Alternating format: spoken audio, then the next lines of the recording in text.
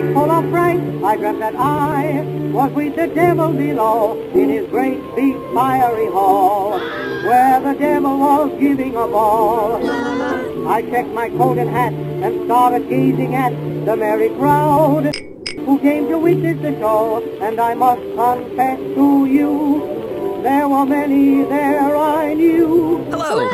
At the devil's ball. At the devil's ball. At the devil's ball. Hello, and welcome to The Dispatchist, a friendly conversation about hell and some other stuff.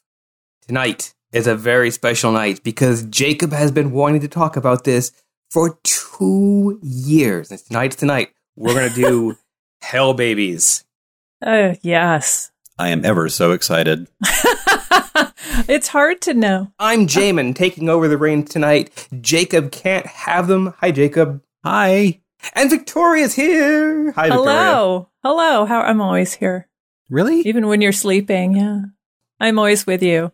I assumed that you went away when I turned off the Zoom meeting. No. You know those. That's why I put tape over the webcam on the laptop.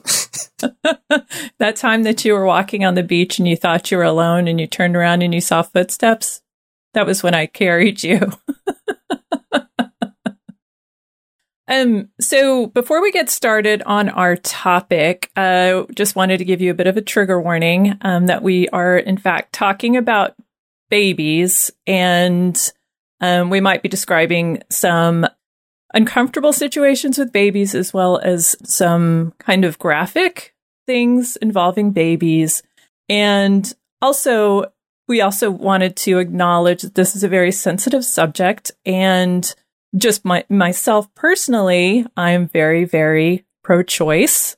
And I personally do believe that access to abortion is a healthcare right for all women. And sadly, it has to be a right for young girls as well these days, or through time that has happened. So we also are talking about religious justifications for banning certain forms of women's health and some pretty misogynistic stuff. So we do not condone these beliefs. We're talking about them in a purely academic way and using our impious tone as always.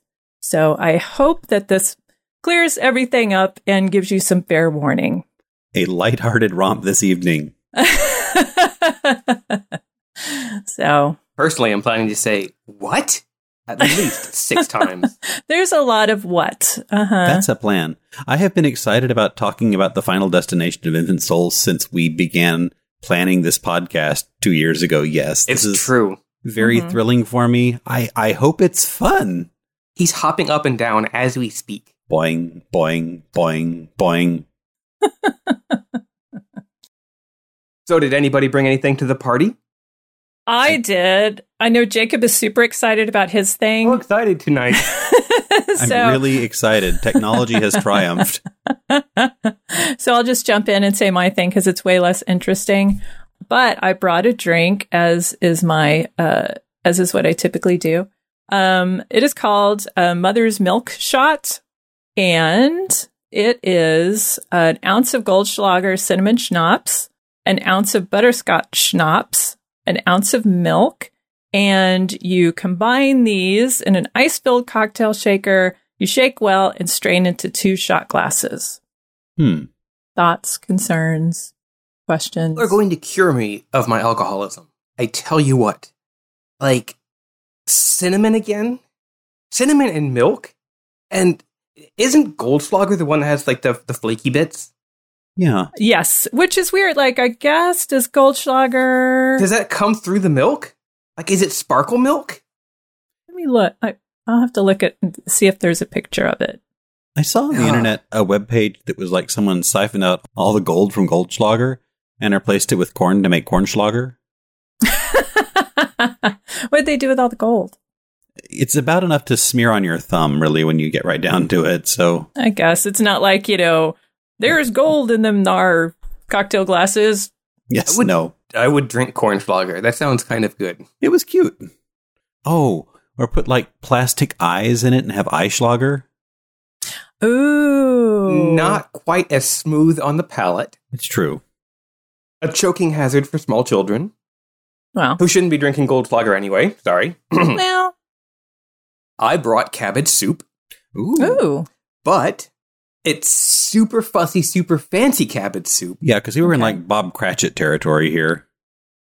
Yeah, like, we slice the pea. Charlie Bucket. Uh-huh. Yeah. I like cabbage soup, but it's milfoil nabe. It's a Japanese kind of hot pot. And like the French milfoil, there's 1,000 leaves of, layered chocolate and cake and chocolate and cake. This is just layered Napa cabbage and beef. No chocolate. No chocolate, no. Okay. In a circle around the pot, and there's like enoki mushrooms in the middle and meatballs. And it's so pretty. And it's cabbage soup. It tastes good. Oh. I love cabbage. And I think, having a cabbage soup option that is not Charlie Bucket or Bucket Family fare. Oh, this was definitely a $20 soup, I tell you what. 20 American dollars? For soup. It sounds very pretty, like a lovely cabbage bloom. Mm-hmm. Does it stay pretty after you boil it? Yes. Does it stay pretty after you eat it? If we can get the show notes up, there's a before and after of my beautiful cabbage soup. Okay. Cool. Okay, Jacob. Now it's your time to shine. Yes. So the Tormentomatic went into overtime mode today. And tonight's entertainment is being driven alongside the impure of thought into the mouth of a titanic and monstrous human-nosed worm vermin by 100-eyed flies with forks, wherein your hair will be scattered by devils, your mouth will be licked by enormous mountain-sized worms, and your private parts will be gnawed by 100-eyed dragon-like demons with no hope of escape. So I feel like the human body is too small to accommodate all of these vexations. Well, you have many years. Okay, so maybe that's one at a time. Yes. There's like a line of each kind of just waiting its turn. An assembly line. Yeah. Or like you're on a little conveyor belt. Yeah. Do, do, do, do, do, do, do, do. Yes, it did good work there today. So, is there any hell news tonight? Why, yes, I have some really good hell news. Actually, it's from February, but it's still kind of relevant because there's probably still some consternation brewing about this. But the headline is Catholic priest incorrectly performed thousands of baptisms by changing word, making them invalid.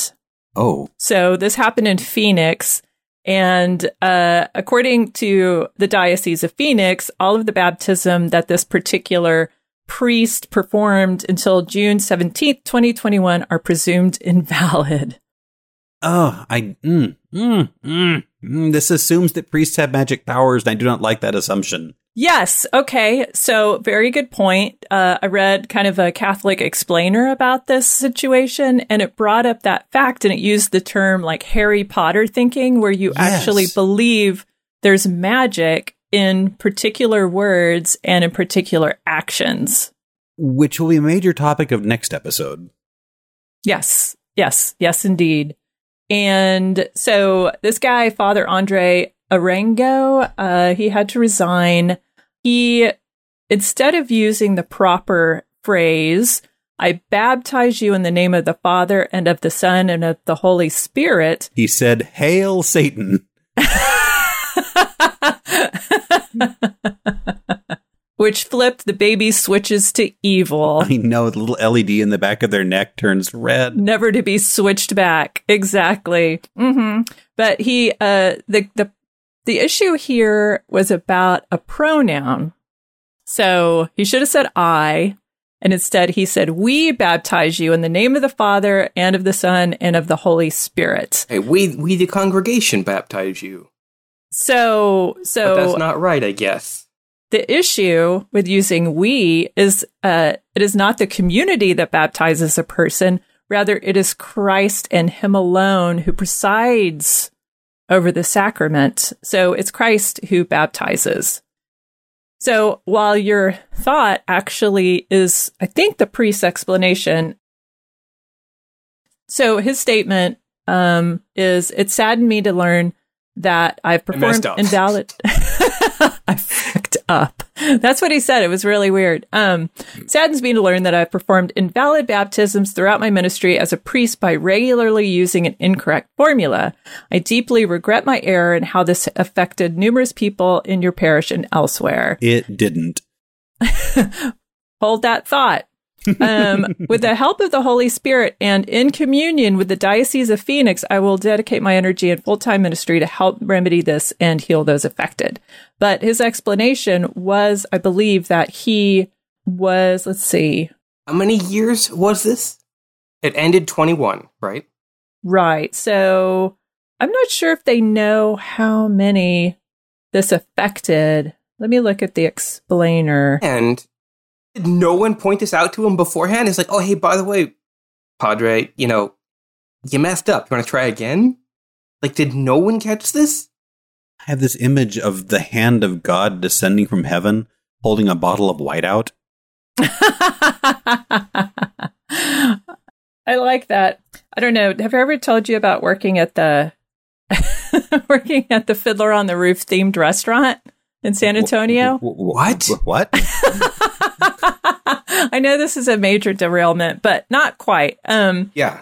So yes, I worked at a kosher Fiddler on the Roof themed restaurant in San Antonio called Tevye's. It did not last long. I was a busser and I had to dress like a peasant boy.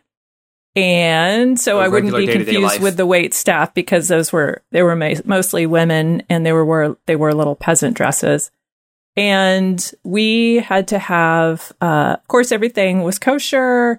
If anybody made a mistake, like accidentally turning on the oven on the Sabbath, we would have to shut everything down and have a rabbi come in and re-bless everything. So I kind of imagine there's probably having to be some re-baptisms going on, or at least to comfort people. That's probably what's happening. But I couldn't look at the explainer. But can I tell you one more thing about Tevye's? Yes. And they don't exist anymore, so they can't sue me. Oh. But they were not making money. So they decided to open an after-hours disco in the restaurant. And the DJ was one of the owner's dads. And the only people who came to the disco was the restaurant staff because we could drink. That sounds amazing. They should have had 2 Live Jews play. This would have been like 84, 85. So back to our errant pronoun misusing priest. So, yeah, did the Catholic Church just issue everybody a refund? Did they drag these 6-year-olds out and re-dunk them? Like, what's going on? So it was thousands of infant baptisms. Thousands. Thousands of missed dunks. Thousands. Lots of folks are confused. They suddenly are concerned. And also it involved other sacraments because supposedly this happened at weddings as well. And they worry that, they were truly invalid and wouldn't work, all because of the kind of Harry Potter thinking that these words actually have magical power rather than being symbolic. The sacrament, by definition, is the outward and visible sign of an inward and spiritual grace. Mm-hmm. This is a very silly situation. And yeah, Harry Potter all over the place. So, but you're right, Jamin. The we came from his desire to express the communitarian significance of baptism and express the participation of the family and those present, and to avoid the concentration of a sacred power in the priest to the detriment of the parents and community. So I feel like his thinking was good. Yeah. His thinking was very Methodist. You're absolutely right. We, the community, will raise this child as a community. Mm-hmm. This one goes places for me. I think I'm going to have to take a step back, breathe. Good to do every now and then. Yes, I fell over last time. Okay, I have 2 final questions. Mm-hmm. He said, knowingly, lying again. I have 2 final questions. The initial article you linked us was on Fox News. Right. Why were you browsing Fox News? And two, I I clicked the link and it wouldn't let me read the article because it's like, you have a pop-up blocker. You can't read our article. You must disable your pop-up blocker. Yeah. So why did you knowingly disable pop-ups on Fox News? Well, because I'm on my work computer, A of all. and two, I was just so drawn in by the headline that I just didn't even pay attention. Like, I kind of swooned, as Jacob is describing. Yeah. And I just feverishly clicked on this and then realized later it was Fox News. So to remedy the situation, I have saged my computer. I burned it to ashes. I buried those ashes, and then I salted the ground so that Fox News could not grow there ever again. The picture you posted immediately after that in our little private hell chat of the baby being doused with Monster Energy drink is beautiful. I actually thought that was part of the article, and I was like, what is going on here? It's like, we need to... It's what babies crave. It really is. Did we post that on Instagram? Without we context? could totally post it on Instagram. So that was another thing that popped up, was that, an assurance that the meme of the baby being baptized with Monster Energy drink was photoshopped. So if you had any doubt, it's not real. I mean, I feel like if people put Coca-Cola in baby bottles and let their babies drink that, then it's entirely possible somebody has baptized a baby with Monster Energy drink. What is the motto of Monster Energy drink? Isn't it? Oh, no. What is the one with like, you've got wings or That's Red Bull? Oh, yeah. So maybe it makes angel babies if you pour gives you wings. An energy drink. This is how we save babies. We just douse them in energy drink. I mean, it's full of vitamin B. It's good for you. And the electrolytes that babies crave. So how about that topic? The topic at hand tonight. Are you ready, dear listeners? Scene. The question is, which we're going to discuss tonight, what happens to the souls of unborn babies? Unbaptized We're not babies. baptized. Yes. And live babies, real babies, not just, Not the fake babies. What happens not to the just souls like bundles of cells of the innocent? Yes. We're not baptized. There's a problem there. A huge, gaping, truck-sized problem in that sentence, which is that nobody is innocent until they're baptized, sir. Yes. Yeah.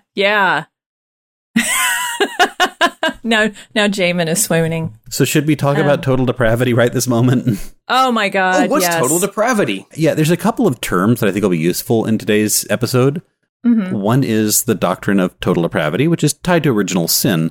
And that is, Webster, a state of corruption due to original sin held in Calvinism and other groups, really, to infect every part of a man's nature and to make the natural man unable to know or obey God.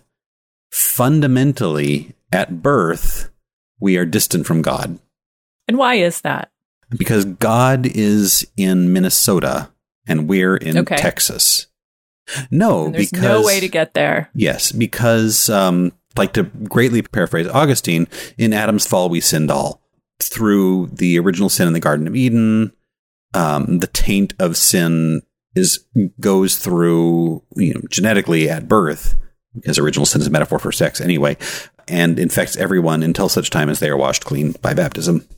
So, okay, I have a couple of questions, and also I wonder if we should make a mixtape. So, to sum it up, if a child dies before it is baptized, it goes to hell. This is the statement. Maybe. That carries through 1800 pretty well, and it is the subject of a great many very angry arguments throughout the medieval. Okay. Mm-hmm. So, one of the questions that I had is that why did Jesus not inherit depravity? Aha. Well, Jesus was not born of Adam. Okay. There was but Mary was. Mary was born of. Okay. No, this is a secret that not many people know. The Immaculate Conception was not Jesus. It was Mary. Please explain. Yeah, if you see pictures of Mary's conception, which you can see, everybody's wearing their clothes and her father just looks kind of startled for a moment. So Mary herself was, if not exempt from original sin, at least was not tainted by sex. So one of the things, explanations from the Roman Catholics is that Jesus is not depraved because it's not because of Mary and her immaculate conception, but because Mary is free from original sin because of Jesus. So we have this like merry-go-round of tautology, it's chicken and egg situation. It's a sin loop. Yeah. It's a sans sin loop. Sans sin loop. Mm-hmm. Well, anyway, Jesus was definitely a special case. Okay. Of course he was. As was Caesar. Right. What? Yeah, exactly. Also, Because he wasn't born of a woman. He wasn't officially born. It's true. Caesar. Everything is true. Mm-hmm. And none of it is true. No. That's just foundationally against our podcast. I realized that in the world of baptism, there's multiple kinds of baptism. There's dunking, total immersion. There's the sprinkling and the anointing. There's the fling. That's the most fun. Whee! So, like, most of my, I think I was dunked. I think most of my upbringing was around the sprinklers, right? But let's stick with Catholicism. How do Catholics baptize? Just a bit of sprinkling? Yeah. I'm doing sprinkling. Like, it's actually the Monster Energy drink. Like, it's because Methodists sprinkle. Yeah. Right? And I think there's more of a, like, chalice-y situation where there's an almost kind of an anointing, right? Like the holy water is poured on the baby's head and maybe it's dunked, because there's stories of vigorous dunking by priests. Yes. And so I feel like there's some immersion, maybe some just pouring over depending on the vigor of the priest. Yeah. But I was... In the Episcopal Church, we'd open up a nice bottle of Chablis and just kind of pour it on. So, and then you go to the cookie bar. Yes. So my baptism story, and Jamin, I don't know if yours was similar. Mine's great. Okay, so we were essentially every Protestant religion, except for Church of Christ, which I guess people would argue is not really a Protestant religion. But we went to every single non-Catholic church in San Antonio at one time. And so I was baptized in the Baptist church.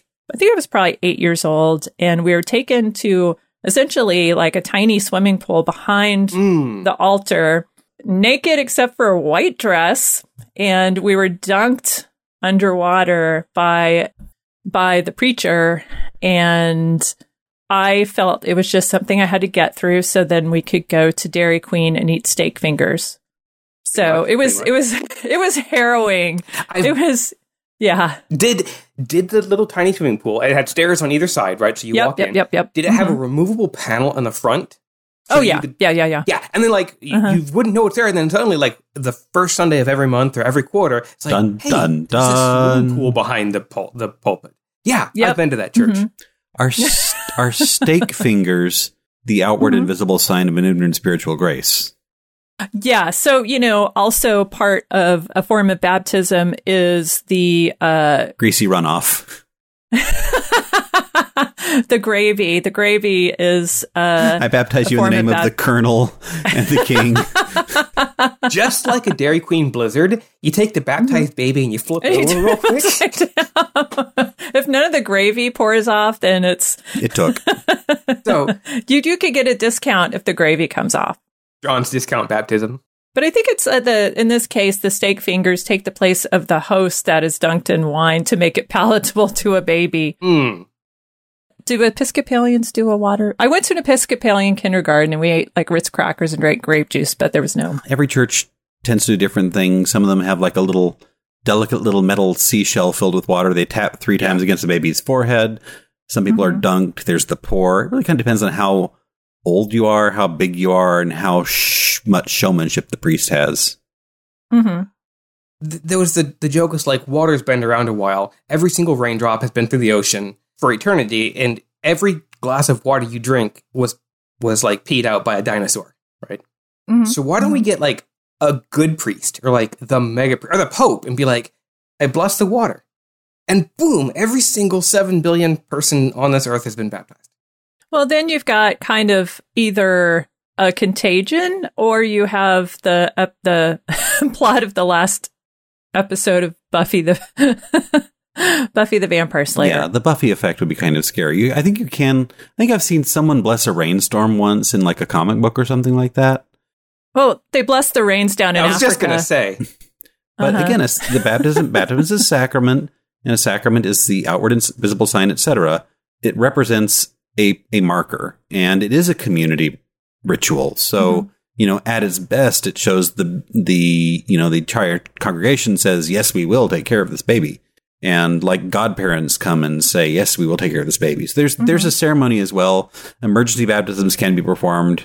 I think the ideal baptism is one where the person has the choice to choose their future and the choice to say, I do, not we do on his behalf, her behalf, their behalf. I feel like this is a good time to continue with baptism until we go back to infant damnation. But a couple of things. So age of consent is also something that is kind of up for grabs because we were baptized at age 8 because that was considered a moment where you could actually reason and make your own choices, even though I wasn't given a choice in the matter. I think just culturally, I felt like, oh, okay, yeah, I'm supposed to get baptized, but, so Dairy that's Queen interesting. Afterwards, so why not? There's Dairy Queen afterwards, so okay, sure. But then also thinking about the purposes of baptism, there are several, as you mentioned. There's the sense of belonging to the church, now you belong to this community. There's the sense of saving the child. And then there's the sense of actually exorcism. Right. That's very true. Mm-hmm. Older baptisms were half exorcism and half dunking or flinging. Because what is it? What's the term for the Roman rites or something like that? That I think there's some part of the exorcism rite in the baptism. You kind of began by cleansing everything. It's like demons out, demons out, demons out. Now we can baptize people in this clean, safe space. It's everybody put on the sacred rackle suits, and now we can handle the children. So what's that word? Rackle suit? Yes, I would like to know what a rackle suit is as well. Are you cussing? Yes. I don't know these people. It's a safety suit. Spell it. God. So it's not like a ghillie suit, and it's not a grackle suit. Or a zoot suit. Or a zoot suit. Leisure suit. So is it spelled rackle, like... W-R-A-C-K? Rackle? And you said it's a safety suit? I have used that as the word for a clean suit for a while. Like a hazmat suit? Yeah. Or a clean room but suit? But I think that I can't, since I can't spell it, I can't justify it. So if we could rewind it. No, I want to keep all of this. No. Because spelling is a very... That's the added value of this podcast is we have to spell a lot of things to figure out what they are. A rackle suit, Wikipedia, R-A-C-A-L, is a protective suit with a powered air purifying respirator. Oh, okay. For some reason, I thought it was something else I don't know, when you wear the skin of your enemy or something. So where were we? Baptism. No idea.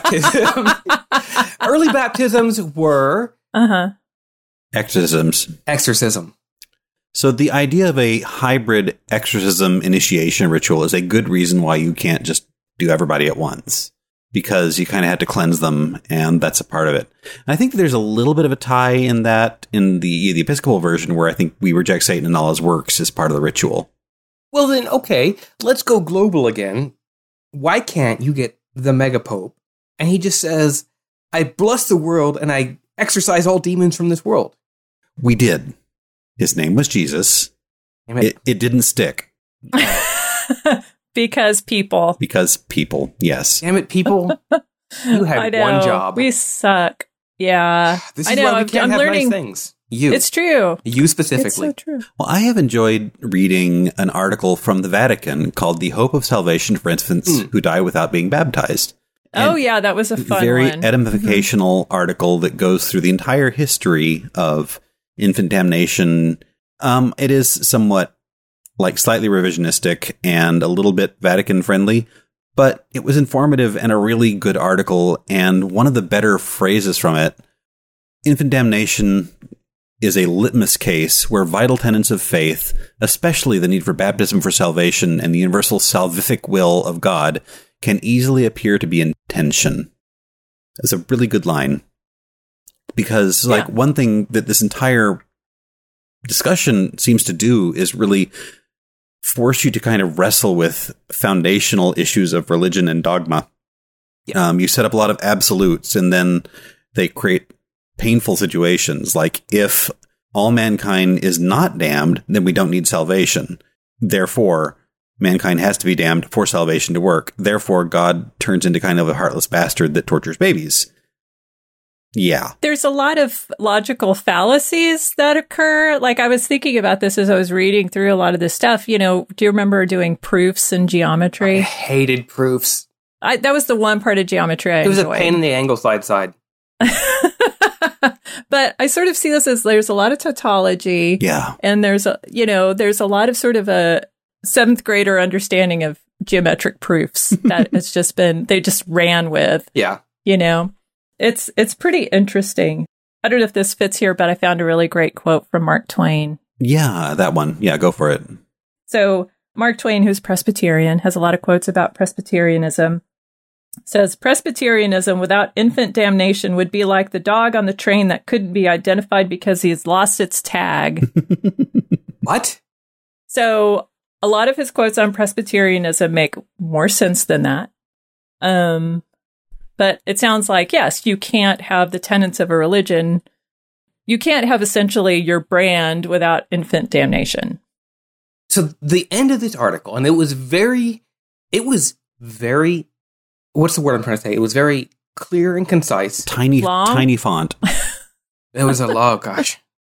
Okay, so the final end was, there were a lot of things. We've given a lot of examples of grace. We've given a lot of examples of love. We end with hope that God is grace and God is love.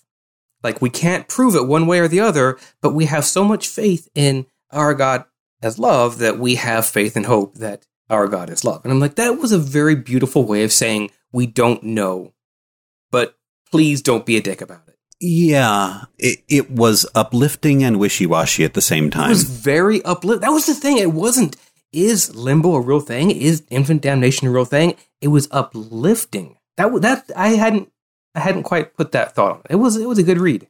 So one of the articles that I read called The Damnable Doctrine of Infant Damnation on idolkiller.com said that the current teaching from the Vatican is maybe God will damn a baby, maybe he won't, so let's be hopeful and trust in his mercy.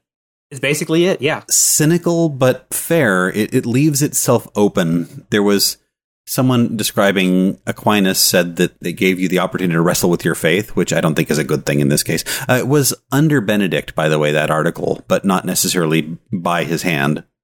It was the Pope that invented eggs, right? Yes. He invented brunch.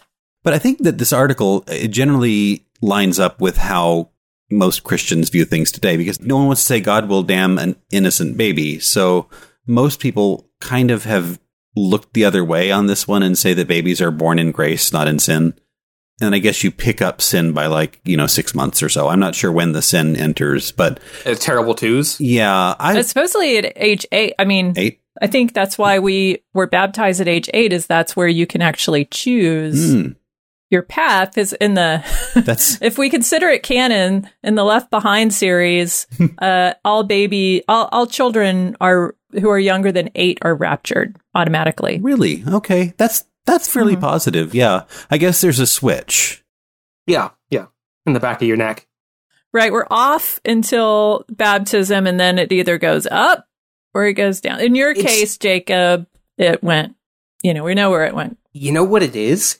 It's the tamper-proof sticker on the inside of an iPhone. Okay. When it gets wet, it changes color. So it's kind of like a witch. No, your iPhone is innocent until it gets dunked. And then it becomes self-aware. And it's proven a witch and burned. Yeah. And if you open your baby and the tamper-proof switch shows that it's... I don't know. So, where is there like a little slot, like a little pop little thing that you can kind of open with your thumb to check that on a baby? I think you're thinking of like turkey timers. Oh, right. Yeah. Uh-huh. One of the earliest statements that hints towards infant damnation is the Gospel of John, so fairly authoritative. No one can enter the kingdom of God unless they are born of water. And Corinthians, children without believing parents are unclean. So kind of between the two of these things, we established that if your parents don't believe, then you are unclean, and you have to be baptized to enter the kingdom of God. The question is kind of left a little open-ended as to whether or not infants can believe in Jesus, so it kind of depends on how literal you are. But those two things are, I think, scriptural foundation for original sin. I thought you were going to go with Psalm to begin with. In fact, I thought you would start with the Psalms. Oh, yeah. Uh-huh. Because I had a couple of rebuttals for you. So from Psalms 58:3, even from birth the wicked go astray, from the womb they are wayward and speak lies.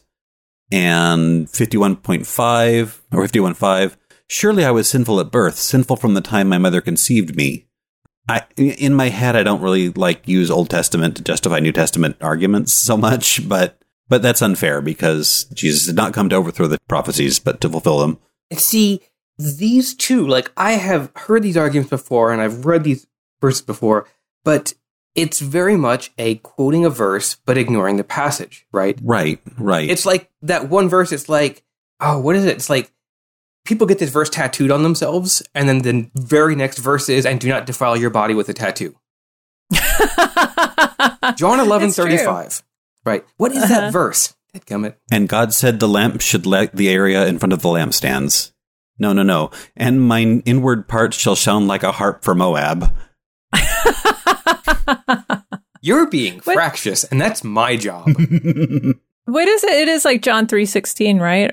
But isn't it isn't it the kind of, is it Jesus? It's not Jesus wept. It's like, for God so loved the world that he gave his only begotten For son. Godzilla loved the world? Yes, for Godzilla loved the world, that he called forth those little tiny girls that said, "We love you, Gamera." The Old Testament, for me, I frequently say the Bible is a Rorschach test. People see what they see in it. They see what they bring to the table already. Yes. So let me pull back on these two, 51 and 58. The entirety of Psalms 51 and 58. There are two different kinds of Psalms, and I'll try and keep this quick because I'm kind of dumb. One is I closed the tab. Damn it, what is the word that I used? The other one is imprecatory and... Penetrative.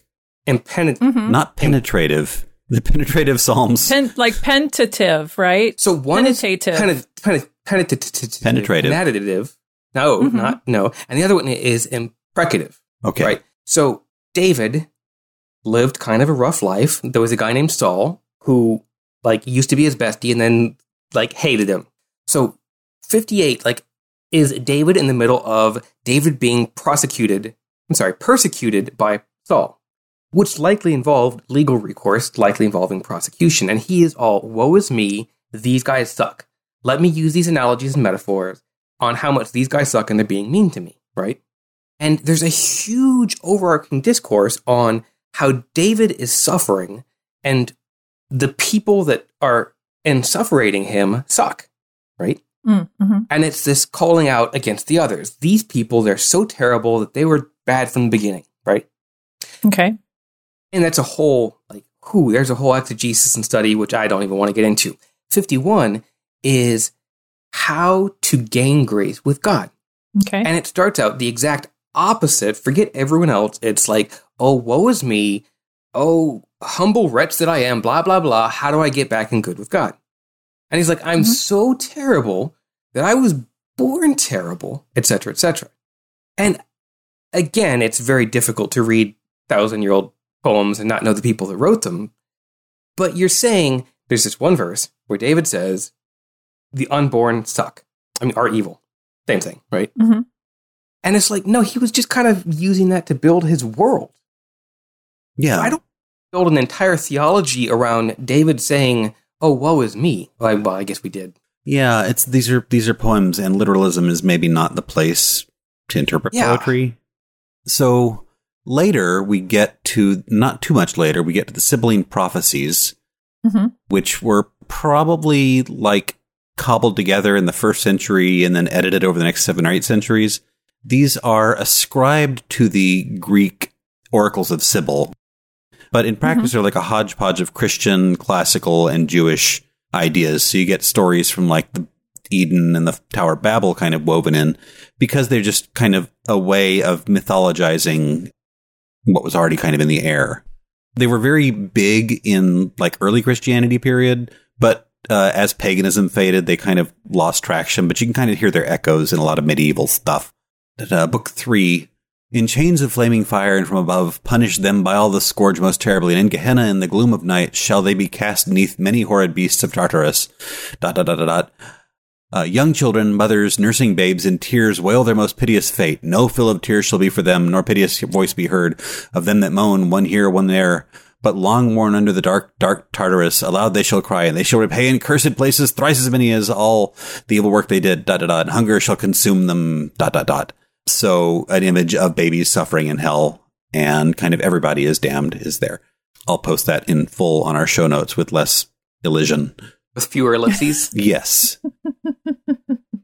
So that was kind of in the pre-medieval period. And then we get into Augustine around 350, who says that there's no middle ground between heaven and hell. There's no place where you can put the babies. Anyone who is not with Christ must be with the devil. I don't know if he literally says that, but that's kind of implied by his rhetoric. He's terrible. Yeah.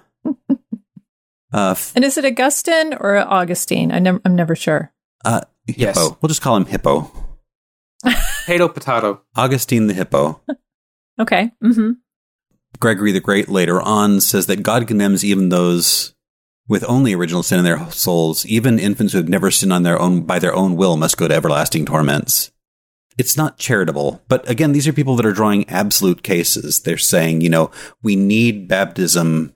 It's sacred. It defines who we are. And it does. Baptism is like the rebirth into God. So anyone before then, if there's not a terrible cost to not being baptized, there is no reason for the baptism. Oh, then that, I was going to say, it's just a bunch of absolutists being absolute. But if you don't justify your actions, why bother having action? Right. This is not us trying to be dicks and saying God hates babies. It's we must, as a church, baptize. Yes. Yes. And also it turns out to be profitable when you start getting into... Dasani made a lot of money off of this. Monster Energy Drink, which is going to be our sponsor someday. But again, this article that I read, The Damnable Doctrine of Infant Damnation, called it a doctrine of demons, which I found interesting.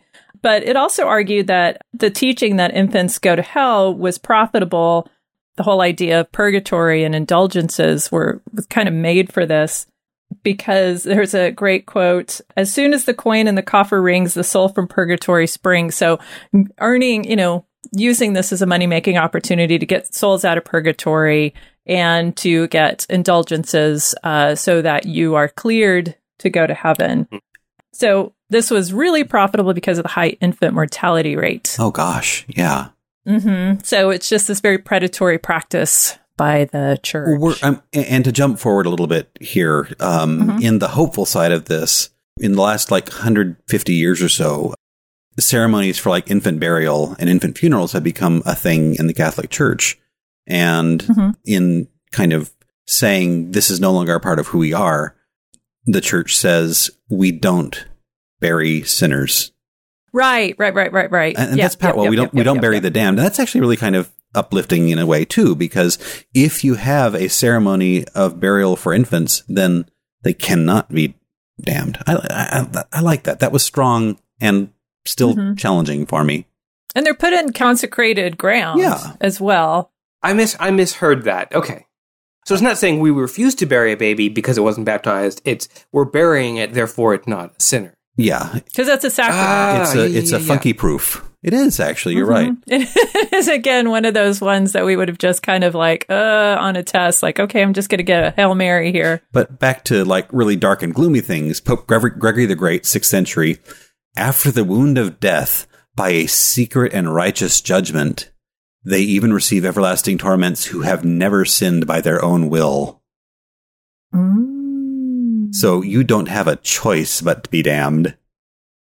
So the extrapolation of this is, what about other folks who can't make this decision for themselves ever, such as... the indecisive. There's that Gemini. Yeah, Libras also. Libras. What's wrong with Libras? Have you met my husband? Oh, so just saying, say those two folks, cannot choose. Yeah.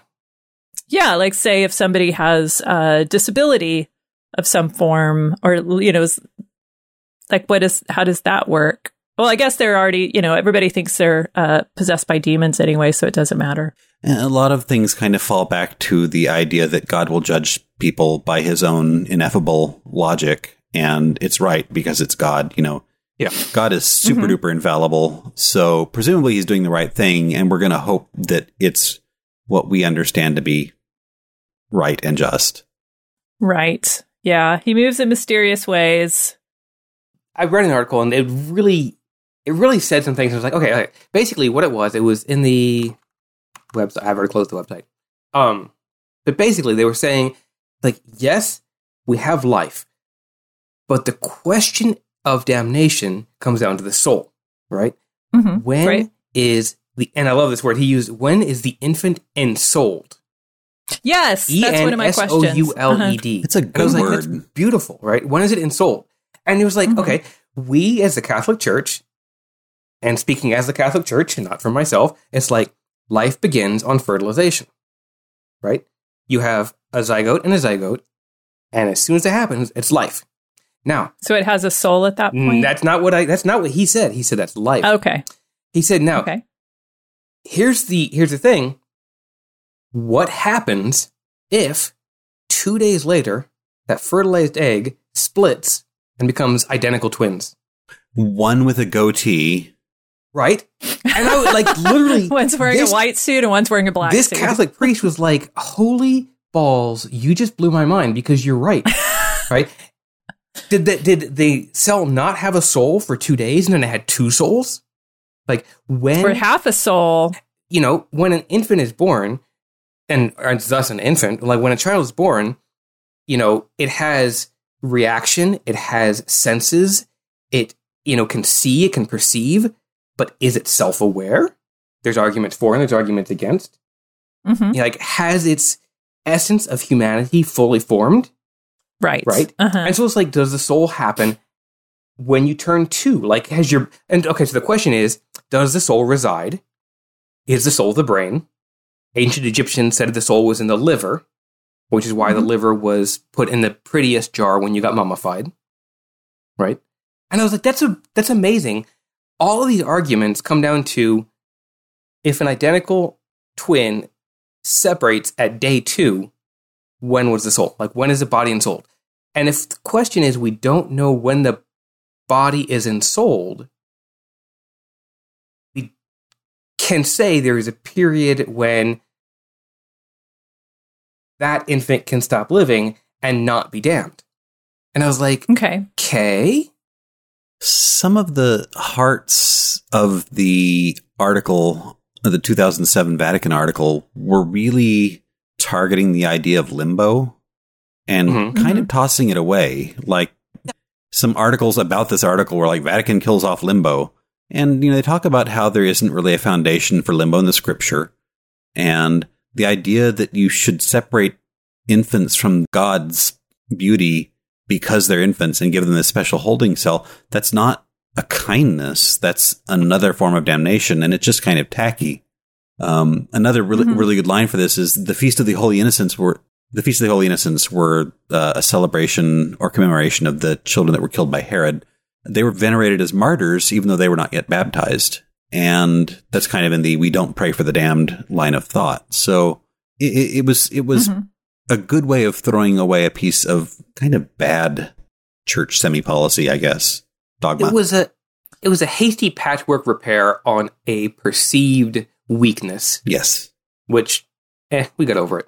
Actually, it's kind of sad because Dante did such a nice treatment of limbo and kind of used it as a positive tool. So kind of getting rid of it is a little sad. Maybe they're just getting rid of the infant limbo. I'd be okay with that.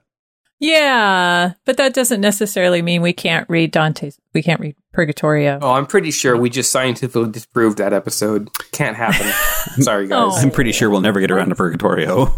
Oh, damn. someday I feel like, well, I guess there's plenty of things for us to read, but Join Victoria on her personal podcast. I read Purgatorio by myself. I feel like I don't want to jump on the Walking with Dante I don't want to step on his feet. Can I give you my very useful takeaways that actually might throw us into another subject? Take us away. Okay. So all of this infant damnation, are babies damned or not, depends on the following.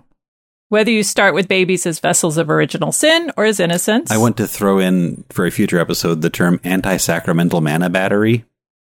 Okay, I'm intrigued by this. Oh, and I learned another term too. Oh. Opposition to infant baptism is catabaptism. Catabaptism is not. Because there are Anabaptists. Because there are Anabaptists and there's a catabaptist. Yeah, as opposition to baptism. Interesting. Okay. So, what does the word mean? do you want to... Catabaptist? Yes. Is there meowing? Meow! Don't baptize us because we're evil. Fling.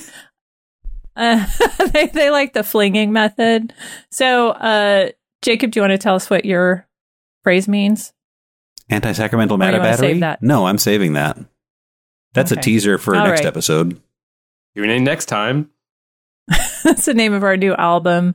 So we start, okay. So 2, whether you can save something. So it all depends on whether you can save something that knows nothing of God or Jesus, or does naivete save a baby?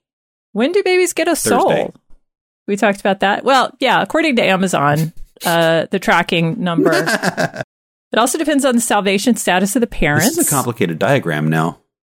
It is. There's a sidecar discussion. What does your religion or culture say about abortion and miscarriage? Okay. Which leads us to This our... is the guilt angle. Yep. How much does your religion hate women? I Yes. feel like this is part of it. And how punitive is your religion? Did I leave anything out? No.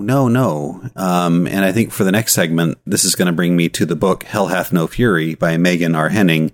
Yes. Gender, Disability, and the Invention of Damned Bodies in Early Christian Literature.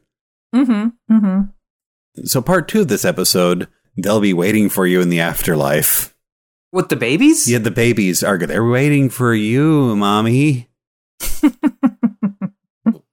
I've drawn heavily from Hell Hath No Fury, which is a book that kind of goes into how religion not only kind of subjugates women and controls their bodies, but reduces everyone to the state of women in hell. It kind of it feminizes and controls by creating... I'll stop that sentence. That's not a good sentence. Evil man, you will now suffer as a woman. Ha ha, take that. I know I'm part of the patriarchy, but I swear, guys, like, I didn't even get a chance to vote on that one. Yeah, so the chapter in this Yale University Press, Hell Hath No Fury, and Megan R. Henning, were we reading the same book? Yes. And I just didn't pay attention to anything? I think we were all reading the same book. It's a good book. Being really smart by finding this, and you didn't. Ah, damn it. So chapter 3 is basically becoming female and deformed through suffering in hell, which sums up everything wrong with everything about thinking. Like, I don't understand that this chapter had to be written as like, what? And this is one of those moments where this is what we believe. Yeah, this is like we firmly believe that this is What's the this is our creed. This is our creed. Yeah. This is our creed. We believe in the Father, the Son, and the Holy Ghost, and we believe that this is firmly fucked up. I want to hold on to the breast milk monsters, though, as something I believe. Okay. Then you get breast milk, laser-eyed baby monsters. Yes. With Goldschlager. Why is it poured into 2 shot glasses? Why not just half the recipe? Because of boobs. One for each it's mother's eye. milk. It's boobs. Oh, that makes sense. Yeah. Are you kidding me and I didn't catch that? Jamin is swooning again. Okay, so I want to bring this back to kind of the point of section 2, which is to discuss the infants we meet in hell and how we will suffer at their hands or laser eyes. There's Jerry. So to set this up, Mike. Who are are the legitimate babies? sinners who deserve to be in hell, Mhm. Yes. We didn't do anything right, and we're in hell now, and now you're saying there are babies.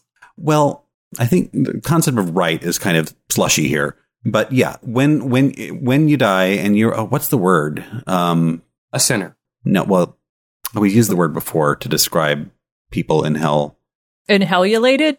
It's a good word. Oh, well, never mind. Yeah, the damned. He's going to wake up at 3 a.m. and be like, I remembered the word. So, yeah, the damned can encounter babies in hell. And I'd like to talk about that because some of them are, I just really enjoyed them as torments. And I think that they're kind of interesting. We encounter a new version of Satan in this world as well. Yes. It's like a good torment. Can I tell you something I believe? I believe that the children are our torments. Teach them well and let them lead the way. I believe the children are our torments. Teach them well. If I sing it more, will you understand it? Insert cricket noises here. Okay. Henny talks a lot about how religion is kind of used to control women's bodies. And one thing she emphasizes is that kind of for the good of empire, children should be had and women should feel obligated to give those children their milk, particularly since some of them were not necessarily theirs. Wealthy people could afford to pay women to feed their babies. Mm-hmm. And by doing that, they would take that woman out of kind of reproductive and even sexuality and even a sexual status entirely. So the wet nurse idea is not charming. It's another form of slavery, really. So there are sins that were created to make sure that women nursed children, even if they were not theirs.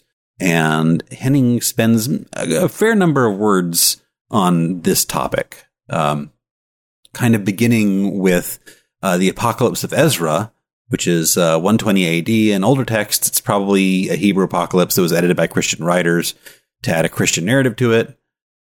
Here are the tortures for the damned, the end of the world, and the salvation through Jesus Christ's sacrifice. Women who refuse to give the breast to infants and orphans are punished by snakes drinking from their breasts. Mm-hmm. Ouch. And women who begrudged giving her milk, but also cast infants into the rivers, hang while 4 beasts suck at her breasts. Mm-hmm. And there's this clear link between infanticide and adultery, which is very obvious now when you think about it, because getting rid of the babies that you had through unholy matrimony, that's not the right word. That's a very logical connection. Miscegenation, is that the word you're thinking about? Is it? Can you verb that? Misogynize? Oh, no, that doesn't work because that's racial. Okay, never mind. So we cut that out. Yeah, okay. I don't think specifically the Gospel of Ezra talks about babies in hell, but it kind of sets the stage for it by punishing women who refuse to give other babies their milk. Mm-hmm. But we get in the Apocalypse of Peter, we have babies that, when they've been kind of cast aside by their mother, exposed is the word, babies that are exposed by their parents, and that is, I guess, leaving them in the desert for nature to take its dark course, shall be delivered to a caretaking angel. More about him later. Ooh, I have questions about him later. He's interesting. And of their parents, they encounter infants with flashes of lightning leaping from those children and smiting the eyes of the women. And I see this frequently as like babies emitting lasers from their eyes to zap the women, or lightning glory from their eyes. So babies like firing blasts of radiance at the parents that abandoned them, which is actually kind of would make a good comic book or a superpower. Yes. They fight crime. That crime is being an immodest woman. Exactly. Yeah. Please go on. I thought I had something, but it may be Megan Henning article. How threats of hellfire helped keep immodest women in their place, from the ancient world to My Unorthodox Life on Netflix. Like, this is... I've got a whole reading list. And there's another bit from the Apocalypse of Paul, I think, where they just say that when a mother has born their child out of due time, an abortion, and that's a very old reference to abortion there, the baby will kind of scream at her mother that they did this to her. And then, again, the caretaking angel comes and takes them away. So I kind of had to make a list of all of the things in that you posted in the art. Is it the Art of Varoth? Oh yeah. That's Hell Journey. Kind of going chronologically. That's a bit later, but yeah. context, the Art of Virov is a Zoroastrian hell journey. So Zoroastrianism from about like 900 AD. So kind of recent. Wait, AD? Are you? I thought that was BC. There are still Zoroastrians. Mm-hmm. Yeah, but like these hell journeys. So, it's still a pre-Dante hell journey, though. It is, but I think it's probably informed by other hell journeys and the tradition of hell journeys. It's got the dialogue between like guardian and sinner. Mm-hmm. Reprobate. That's the word. Reprobate. This is 3 a.m. already? Wow, time flies. So it has the framework of the guardian angel talking to the person that's seeing the sinners. Like that is a very common hell journey trope. Mm-hmm. I don't think I knew this going into the original Hell Journey episode or month of Hell Journey episodes. I thought Dante was the first. I was wrong. There's lots of Hell Journeys. Goodness, no. They started in like 300. And we haven't even touched Hell Journeys, really. We haven't really gotten to hell yet. No, there's so many other things to talk about. Mm-hmm. Yeah. We're going to have several episodes on Hell Journeys, I think. I think so. Because they're fun. They're very fun. So Megan Henning. No, Art of Virov. Oh, I'm The sorry. Art of Virov. Oh, that's okay. I know that you're a fan, so it's okay for... Oh my gosh, I just looked at her Twitter. She's cute. Oh, wow. Okay. And I enjoyed reading her. She's quite witty. Like I'm now fangirling over a professor of Christian origins from University of Ohio. Well, maybe we can tag her and talk about how much we rely on her work. Read your article. We thought it was very great. And Jamin thinks you're cute. Exactly. The Dispatchist. I'm sure. I see. All women like to. They appreciate hearing from random strangers how attractive. I know, it's they like, are. hi, I'm this very educated, knowledgeable person writing these incredibly good books, and some nerd on the internet called me cute. Man, am I living the life? Good job, Jamin. I think you should send her a mixtape. Future project. Another Jamin's... The art of Zoroastrianism. Art of Yes. So this is my list of sins that are punished in the excerpts of the Hell Journey. So I feel like I have more to say on menstrual blood, but here it says I was wondering about the sin of having sex with a woman who is menstruating. I wonder if that has to do with having non-procreative sex. That's more about cleanliness, and this is post-Judaism, so it's probably informed by ritual cleanliness. Okay, so I have more to say on that. Women are basically bad. Yes, all women are bad. Fathering and abandoning a child. So finally, a guy got punished in here for that. Adultery resulting in pregnancy is bad. Infanticide and abortion are bad. Okay, so I didn't understand the millstone cap and digging a hill with the breasts. That's interesting. Like, I wouldn't have thought of digging... It's not an optimal tool for moving dirt. They're kind of, like, not good for shovels. No, unless you're wearing the Gautier Madonna bra. Okay, it would take a while. But that really needs more rotational... Right, like maybe you add a Dremel. Angular momentum than digging... I wish you could see my hand motions right now.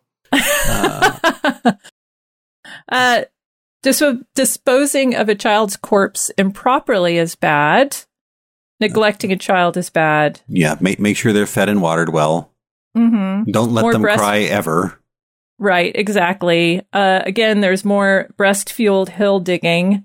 Saying you are not pregnant when in fact you are, but not from your own husband. Right. Not feeding your child because you wanted wealth. That was one I didn't understand. They're expensive, yo. I think that might actually be tied to wet nursing, possibly, because you have to make a difficult decision of like feeding your baby versus someone else's baby, and there is no right choice. Okay. The one that seemed rando and kind of out of scale was the man who kills his own children and eats their brains is being punished because he was an unjust judge. Huh. I don't know. That's. Did I read that one correctly? No, I think that was right. Yeah, that one's not terribly directly connected to my mind. Oh, and here's so here's the other one. Women who sold their milk rather than give it to their own infants. So it seemed like those two separate things. Like, damned if you do, damned if you don't. Yeah. Right. Yeah. Mm-hmm. Yeah. Okay. So obviously pretty much not now. anything a woman will do that is not within the realm of normal motherhood and wifehood is bad. Mm-hmm. Let's go back to the dude for a minute, because, the patriarchy. Did people eat baby brains? Question mark. Like, this doesn't make sense on lots of levels. Well, chapter 22, the man who had intercourse with a menstruous woman, right? Mm-hmm. His punishment was that, first off, menstrual fluids would be pouring down his face forever, and he would cook and eat his own, healthy, handsome child. So the torment there is you're destroying your own progeny, and that's pretty bad. Mm-hmm. Also, there's an interesting term here, the tenepor, which is like a unit of measurement of sin. I was wondering what that meant. Yeah, it's neat. What? A tenepor. Okay, so the sin of having intercourse with a menstruous woman is worth 15.5 tenepors. So that's 15.5 virtuous deeds that you have to do to make up for that particular sin. Math. Well, I think we'll probably talk more about baby eating in the next installment. Very soon, yes. Mm-hmm. It's like long pork veal.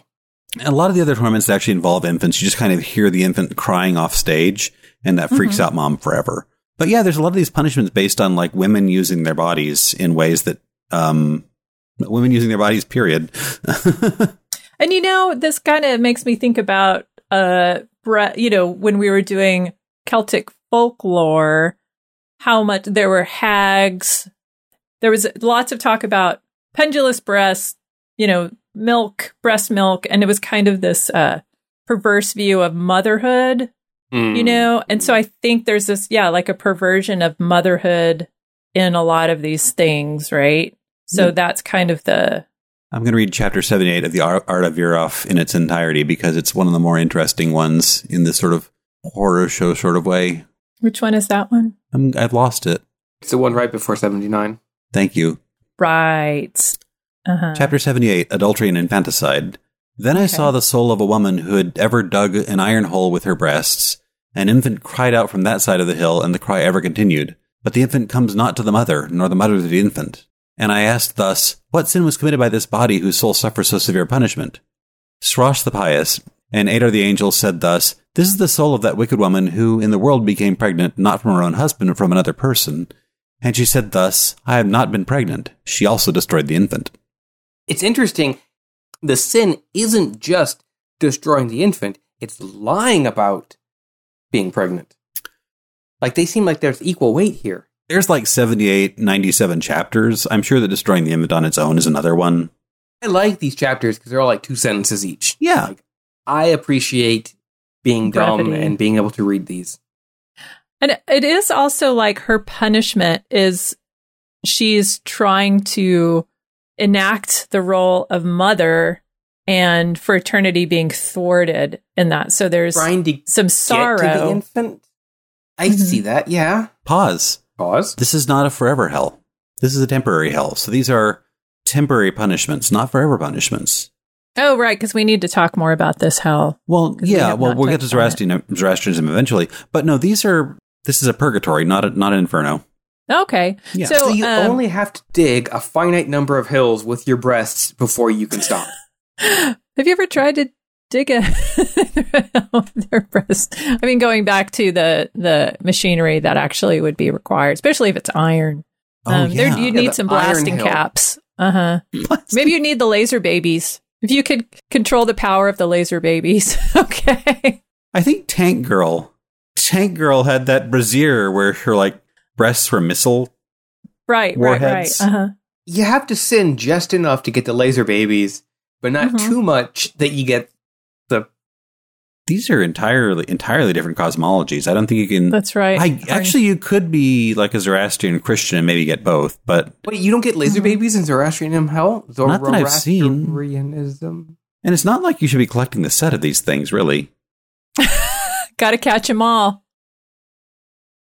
So, all I could think about during my little short journey through your notes on Zoroastrian punishments and sins involving babies is the terrible scene from Trainspotting. Oh, with God. The baby. Oh, with the babies on the ceiling? Yes. And so it just made me think okay, so babies are just vessels of guilt in these instances, right? They're the embodiment of guilt and, they represent, like, you are faced with, like, you're damned. And again, this is like the Dante version, but like, are you damning yourself through your guilt? Like, are you creating those hell baby punishments? I think that a baby representing your poor choices is fairly accurate at times. And yes, I mean, a baby. One thing I noticed in reading these and a bunch of other hell post and a bunch of other baby punishments is none of them involve changing diapers. That's the great joy of motherhood, like, isn't it? It's the guilt of, oh, my baby's on the other side of the room, or, oh, my baby is like. Diapers are the worst. There aren't that many punishments for bad parenting. There's punishments for like total abandonment. Why does the punishment have to there's a fit spectrum. The crime? Like, you're being punished. This is not for you to enjoy. Here's a dirty diaper. Like, the punishment could be jaywalking and dirty diaper to the face. Okay. Right? Yeah, sure. No, how about that? Or stepping in a dirty diaper.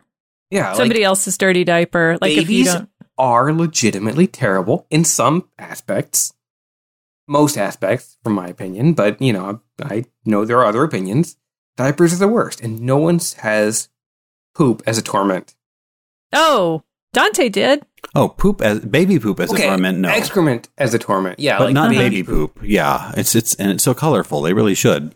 Yeah, like adult poop smells like poop. Baby poop is just toxic and terrible. And why did you feed your child carrots? You knew better. So maybe babies don't poop in purgatory. They don't eat? Well, I mean, here they're being prevented from eating, and the person who's supposed to feed them is being punished by hearing their cries and trying to feed them. So that's why I think they're just vessels of guilt, and a vessel of guilt can't necessarily poop. A symbol can't poop. Yeah, and these are most of what we're dealing with here are like the babies as torments are probably not babies. They're not like hell babies. They're just kind of baby images, baby avatars. Because like typically they like the babies get taken away by the protective angel. And so these are like echoes or, illusions, I guess, of torment. Which leads more towards Vuka's like vessels of guilt rather than actors of torment. Right. Mm-hmm. Yeah. It's like, hauntings. There tends to be a lot of babies crying. Like, it seems like one of them, standard haunting situations. No one has ever made a movie about ghost poop. And ghosts don't poop. Why would they? I mean, I, for one, am glad. Less poop in this world for me. Thank you. I had to change the spectral diaper. Spectral diaper. I feel like that's a euphemism for something. Tweet us at The Dispatchist with what you think a spectral diaper is a euphemism. a euphemism for? A euphemism for. Mm-hmm. So you mentioned this caretaking angel many times. Yeah, Telemachus. Oh, Okay, I know that name. You do? I never found Telemachus. Telemachus more. Come again? Oh, So what we know about him is not tons. He appears in the Apocalypse of Paul as possibly a Satan or the Satan or another name for Satan.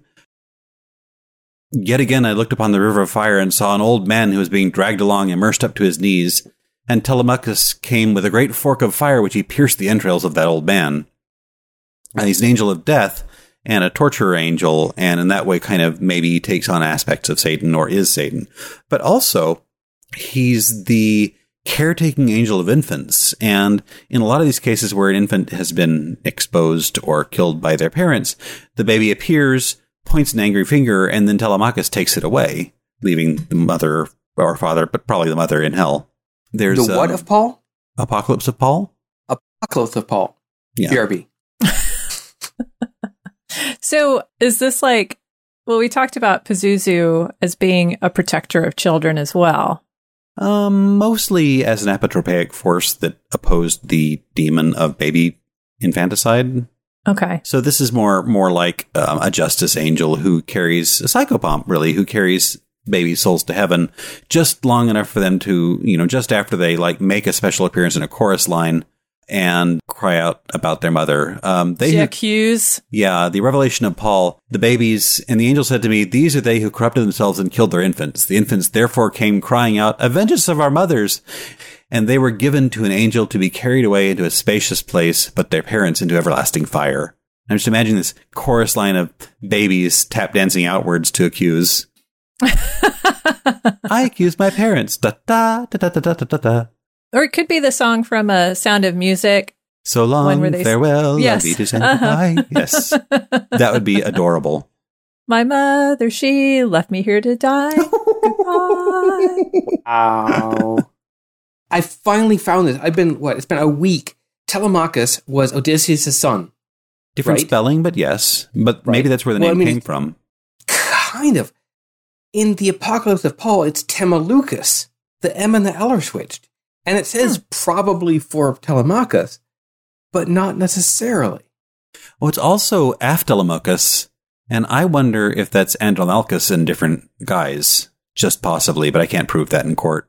Maybe, because Telemachus is Greek for, like, tele is in television, and Machus is in caramel macchiato, right? Yes. Mm-hmm. No. And so it's like, it's someone who fights from afar, or an archer, the far from battle. Oh, which gotcha. makes sense, Yeah. as Odysseus was an archer and Telemachus wasn't. Oh, right? Well, now, a lot of times the angel of death is an archer, so, I don't know. Like, I've been looking for Telemachus and Paul, and it's Temelucas. Yeah, there's a lot of different spellings. Well, we could talk about this in our Psychopomp episode that will probably happen, Someday. a year from now. Okay. When we get It's to been, it. like, honestly, 2 weeks of research and study, and I finally found his sources when I was like, "Hey, Jacob, what are your sources? Cite your sources. Give me the sources. Where did you find this?" And he wouldn't. The links are in the show notes. On our website, dispatch.ist. Breast milk monsters. Milk Yes. monsters! Lady liquids. Lady liquids of hell. So when you do not feed your baby properly or feed other people's babies, when you just don't feed the babies somehow because somewhere there's a baby that you haven't fed yet, the milk of the mothers flows from their breasts and congeals, saith Peter in his Apocalypse, engendering small beasts to devour the flesh, and these run upon them to devour them, teaching the torments that come to pass from their sins. The sins of not feeding babies. This is, again, one more place where women are kind of like the only people to bear the eschatological weight of child-related sins. Like the father can force the issue of abortion or exposing the baby or not feed the baby somehow, but the women seems to carry a lot of the weight of sin of this. Mm-hmm. Mm-hmm. Yeah. Yeah, and breast milk is interesting. Because it turns into snakes. Yes, well, there's that. I mean, who knew? It changes everything. But I feel like it's both associated with life and death, and it's easily perverted when it is misused, I suppose, or in the case of the folklore the figures of folklore that we've looked at, when it comes from a source that shouldn't be lactating, say like, the hags, or you're nursing from an animal that you shouldn't be nursing from, et cetera, et cetera. So there's just like, there's this kind of both sacred and profane understanding of breast milk. No, I'm not following. So, like, hag milk bad. Hag milk bad. Because it's like, it's kind of perverse. Like, it's not nutritive. It's probably unclean. There's just a sense of that the breast milk can be perverted. So if we're talking about breast milk, we also need to talk about another important lady liquid. Uh-huh. Menstrual blood shows up a lot in these punishments. Yeah. And it's interesting because there's biblical references to blood also being a baptismal fluid. Mm-hmm. But menstrual blood is not that. It is unclean by its very nature. Even though, again, like breast milk, it is actually a nutritive liquid. I'm going to throw out a really mean-spirited theory here. Okay. And that is that on some level, menstrual blood maybe is kind of a negative energy thing because it shows that a woman is not pregnant or nursing. Yeah. And yeah, exactly. And I think, that goes back to is some of the taboo about having sex with a woman who's menstruating, a taboo against non-procreative sex. Yeah, that could easily be the case because, if there was procreative sex, you wouldn't be menstruating. If you're nursing, you're not menstruating. So that can only happen if you're not somewhere in a childbearing cycle. Mm-hmm. So that's compelling and irritating. That's the wrong word. So what you're saying... That's dark. That's... Mm-hmm. It has been enlightening because a lot of things you're like, oh, this is just dumb. This is just dumb. But basically what you're saying is the entire purpose of a woman is to bear children. And everything else is a sin. And you're like, oh, that was the whole reason for all of this is you're just... Damn it. Well, I think that Megan Henning would kind of suggest that as a woman, you're part of like a baby industrial complex. No matter where you are, you're part of this kind of society and adding more to society through baby by some method or another. And if you're not partaking of that as either a support or a creator, then you're a sinner of some sort. A really dark narrative. Mm-hmm. Yeah, and there's a history of menstrual blood taboos that are predate language even, potentially, but it shows up in ancient Egyptian medical texts. But in that, it's actually referred to as a purification. So it's seen positively and used as a cure for various diseases, and it's an ingredient in ointments, like one for saggy breasts, going back to the whole that breast milk thing. That theory of contagion makes perfect sense. Yes. Or similarity, rather. So mentions of periods are found in the first Latin encyclopedia, 73 AD, and this is where you get some of the occult beliefs in the powers of menstrual blood. So contact with it turns new wine sour, crops touched by it become barren, et cetera, et cetera. Edges of steel and the gleam of ivory are dulled, hives of bees die, even bronze and iron at once seized by rust, and a horrible smell fills the air. To taste it drives dogs mad and infects their bites with an incurable poison. So there's a lot of beliefs in toxicity, like the destruction of crops, withering of plants. There's beliefs that it's poisonous, toxic, and that it creates pollution. And those things continue throughout the ages. But just some weird little beliefs. So there's a Buddhist belief that ghosts eat blood. And so a menstruating woman is then thought to attract ghosts and is therefore a threat to herself and others. Okay. Yes. And according to a Hindu mythology, a pickle touched by a menstruating woman rots away. The basil plant is considered to be holy by Hindus, and so menstruating girls aren't allowed to touch it. And in some cases, they're not even allowed to have their shadow fall across it. But so there's some debate about how this all started, like how we came to have these menstrual taboos. So, of course, Freud says it's our fear of blood. Alan Court argues that the taboo began because early humans found menstrual blood to be soiling or having a depressive effect on organic materials. Anthropologist Shirley Lindenbaum theorized in 1972 that the taboo was a form of natural population control, limiting sexual contact with pollution stigma, because sometimes those the taboo or the isolations go well beyond the time of the period and potentially into a time where a woman is actually fertile. And then there's the sense of, this is coined in 2000 by historian Robert S. McIlvaine, the phrase non-menstrual syndrome, or NMS, to describe the reproductive envy that led males to stigmatize menstruation and to socially dominate women as psychological compensation for what men cannot do biologically. So essentially, most agree it's a form of control or an assertion of patriarchy. So it's the woman's fault that the men feel inferior by not being a woman. Well, yeah. Mm-hmm.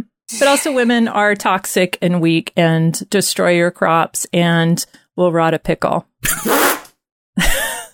It always comes down to the pickle, doesn't it? Damn it, get away from my pickle! And why is our house lousy with ghosts? Blame Mom. Damn it! Sure. Could I say one more thing about menstruation? Yes. Okay. And This is fun. I want to say, remember at the very beginning when we were like, hey guys, we're going to be talking about some hefty subjects.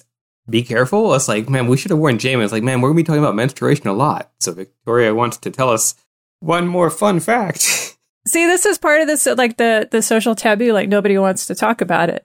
So I'm going to talk about it. So our next episode. More power to you. I would like to empower you and be uncomfortable. Oh, thank you. So one last interesting theory. Oh boy. Okay, you're going to like this one. I promise. Because it kind of fits into some other topics we've talked about. Let me put my jar of pickles in the fridge real quick. No, they're gone. They're gone. Sorry. Yeah, they went away a long time ago.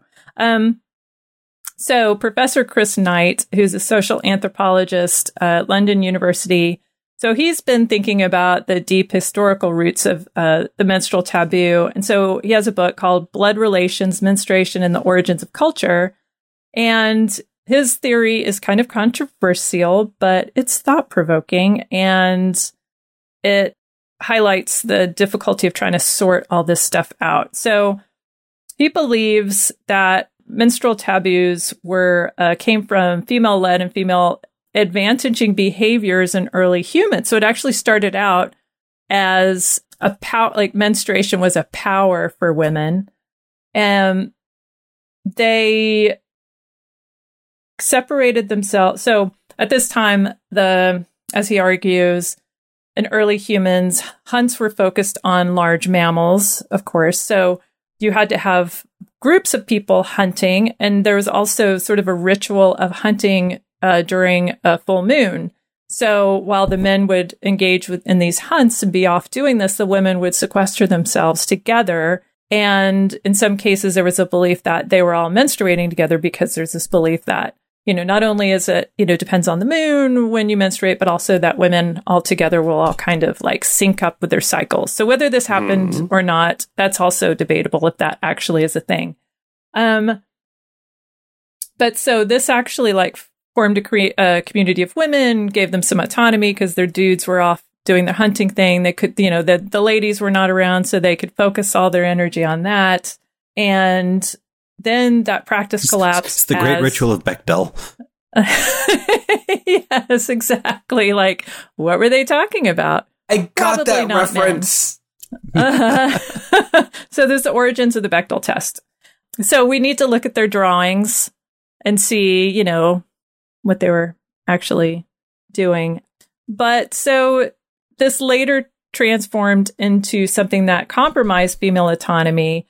And this, he argues, this is a weird argument, but the change in the type of hunting that had to happen as large mammals died off, then there was more, smaller mammals didn't require the same communal hunting. And also because you weren't getting like a mammoth that would keep you for, a long period of time, you were getting smaller animals. You had to hunt more regularly. So there was no cycle with the moon. So that you got rid of menstrual huts. You got rid of that communal women autonomous space. And he argues, here's where it gets really weird. He said something strange happened. And he says, in many places, in order to prevent the whole system from collapsing, the men started ritualizing their own version of menstruation by cutting their penises, or in some places, ears, nose, or arms, and bleeding together, shedding enormous amounts of blood. So there was now this, like, we need this communal menstruation ritual. So men started taking it upon themselves in ritual, like scarification rituals and things like that. So these huts then became reassigned to new, better synced male bleeding ritual spaces. As he says, they became male huts from which women were excluded, renamed as men's houses or temples. So it's this, Knight believes, that at the center of the world's patriarchal religions. So it's the Neanderthals that ruined it for everyone. Exactly. So this is, these spaces that women aren't allowed into when they're menstruating, like this is the origin of that. So it's again kind of going back to that male wound idea that we talked about in the Arthurian cycle. There's a lot of conjecture, but it makes a lot of sense. I think he's been drinking the Fraserade. I'm sorry. No, but I think it's worth noting because, I mean, it's interesting, but it's like, I don't know. But the argument is also that this has set the stage for the treatment and view of menstruation in extremely patriarchal cultures of the Romans, Greeks, and later religions, which moved, of course, into the West. So, just food for thought. That's an interesting theory that may or may not be a little, I like this theory. Let me posit one more theory. Mm-hmm. The exact opposite. Okay. Fashion. Like high heels. Men wore high heels first. We look good in them. Tights. Men wore tights first. Then the women took them over and whatever. Men wore pumpkin pants first, right? Mm-hmm. What if... Wait. Women eschewed those. Yeah. What if... Men wore codpieces first. Yeah, right? Come on. What if in your Neanderthalic society, men menstruated first and then the women took it over? Ha! If men had menstruated, we would have made it a competitive sport by now. Oh, yeah. And, hygiene products would be like, you'd get them like every week. They would show up on your doorstep. Yeah. Well, that was fun. We are a comedy podcast, aren't we? I think we're in that slot.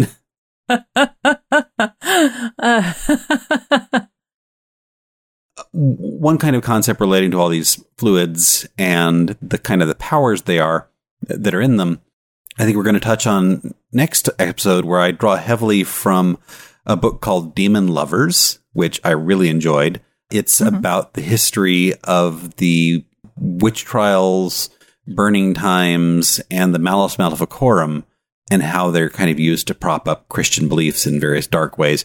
But there's a few chapters on sacramentals, which are the material components of sacraments, but things like salt as well that can be used in magic as cleansing, kind of like magic potion type things. And then kind of by extension, anti-sacramentals that are substances used for evil rituals like baby fat and such. So the occult power bound into these things, I think, is going to figure very heavily into the next episode. Yes. Okay, so that one also will need a few disclaimers. Yeah. So be warned, this is a pre-trigger warning. Well, ladies and gentlemen, if you made it this far, thank you for following along with us. I enjoyed tonight. I learned a lot. I feel like we've discussed a lot. If you want to follow us on any of your favorite social media, our website is dispatch.ist. There's a follow us on, then a drop down Instagram, Twitter, social, TikTok, whatever. I don't know. I've never been. If you want to, we're not on the Tick and the Talk. I'm not prepared. Victoria, let's start a TikTok. We're too old.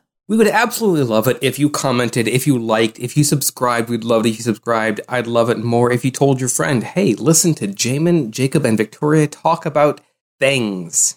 Yes, we talk about things. Oh, did we talk about things today? Boy, did we talk about things. I'm so glad you followed along. Thank you for subscribing. Thank you for tuning in. Catch us next time as we talk more about babies. Yes. And we'll see you in hell. Thank you. Bye.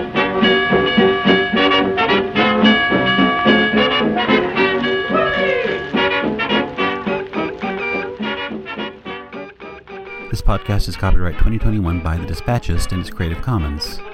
You're welcome to reuse with attribution.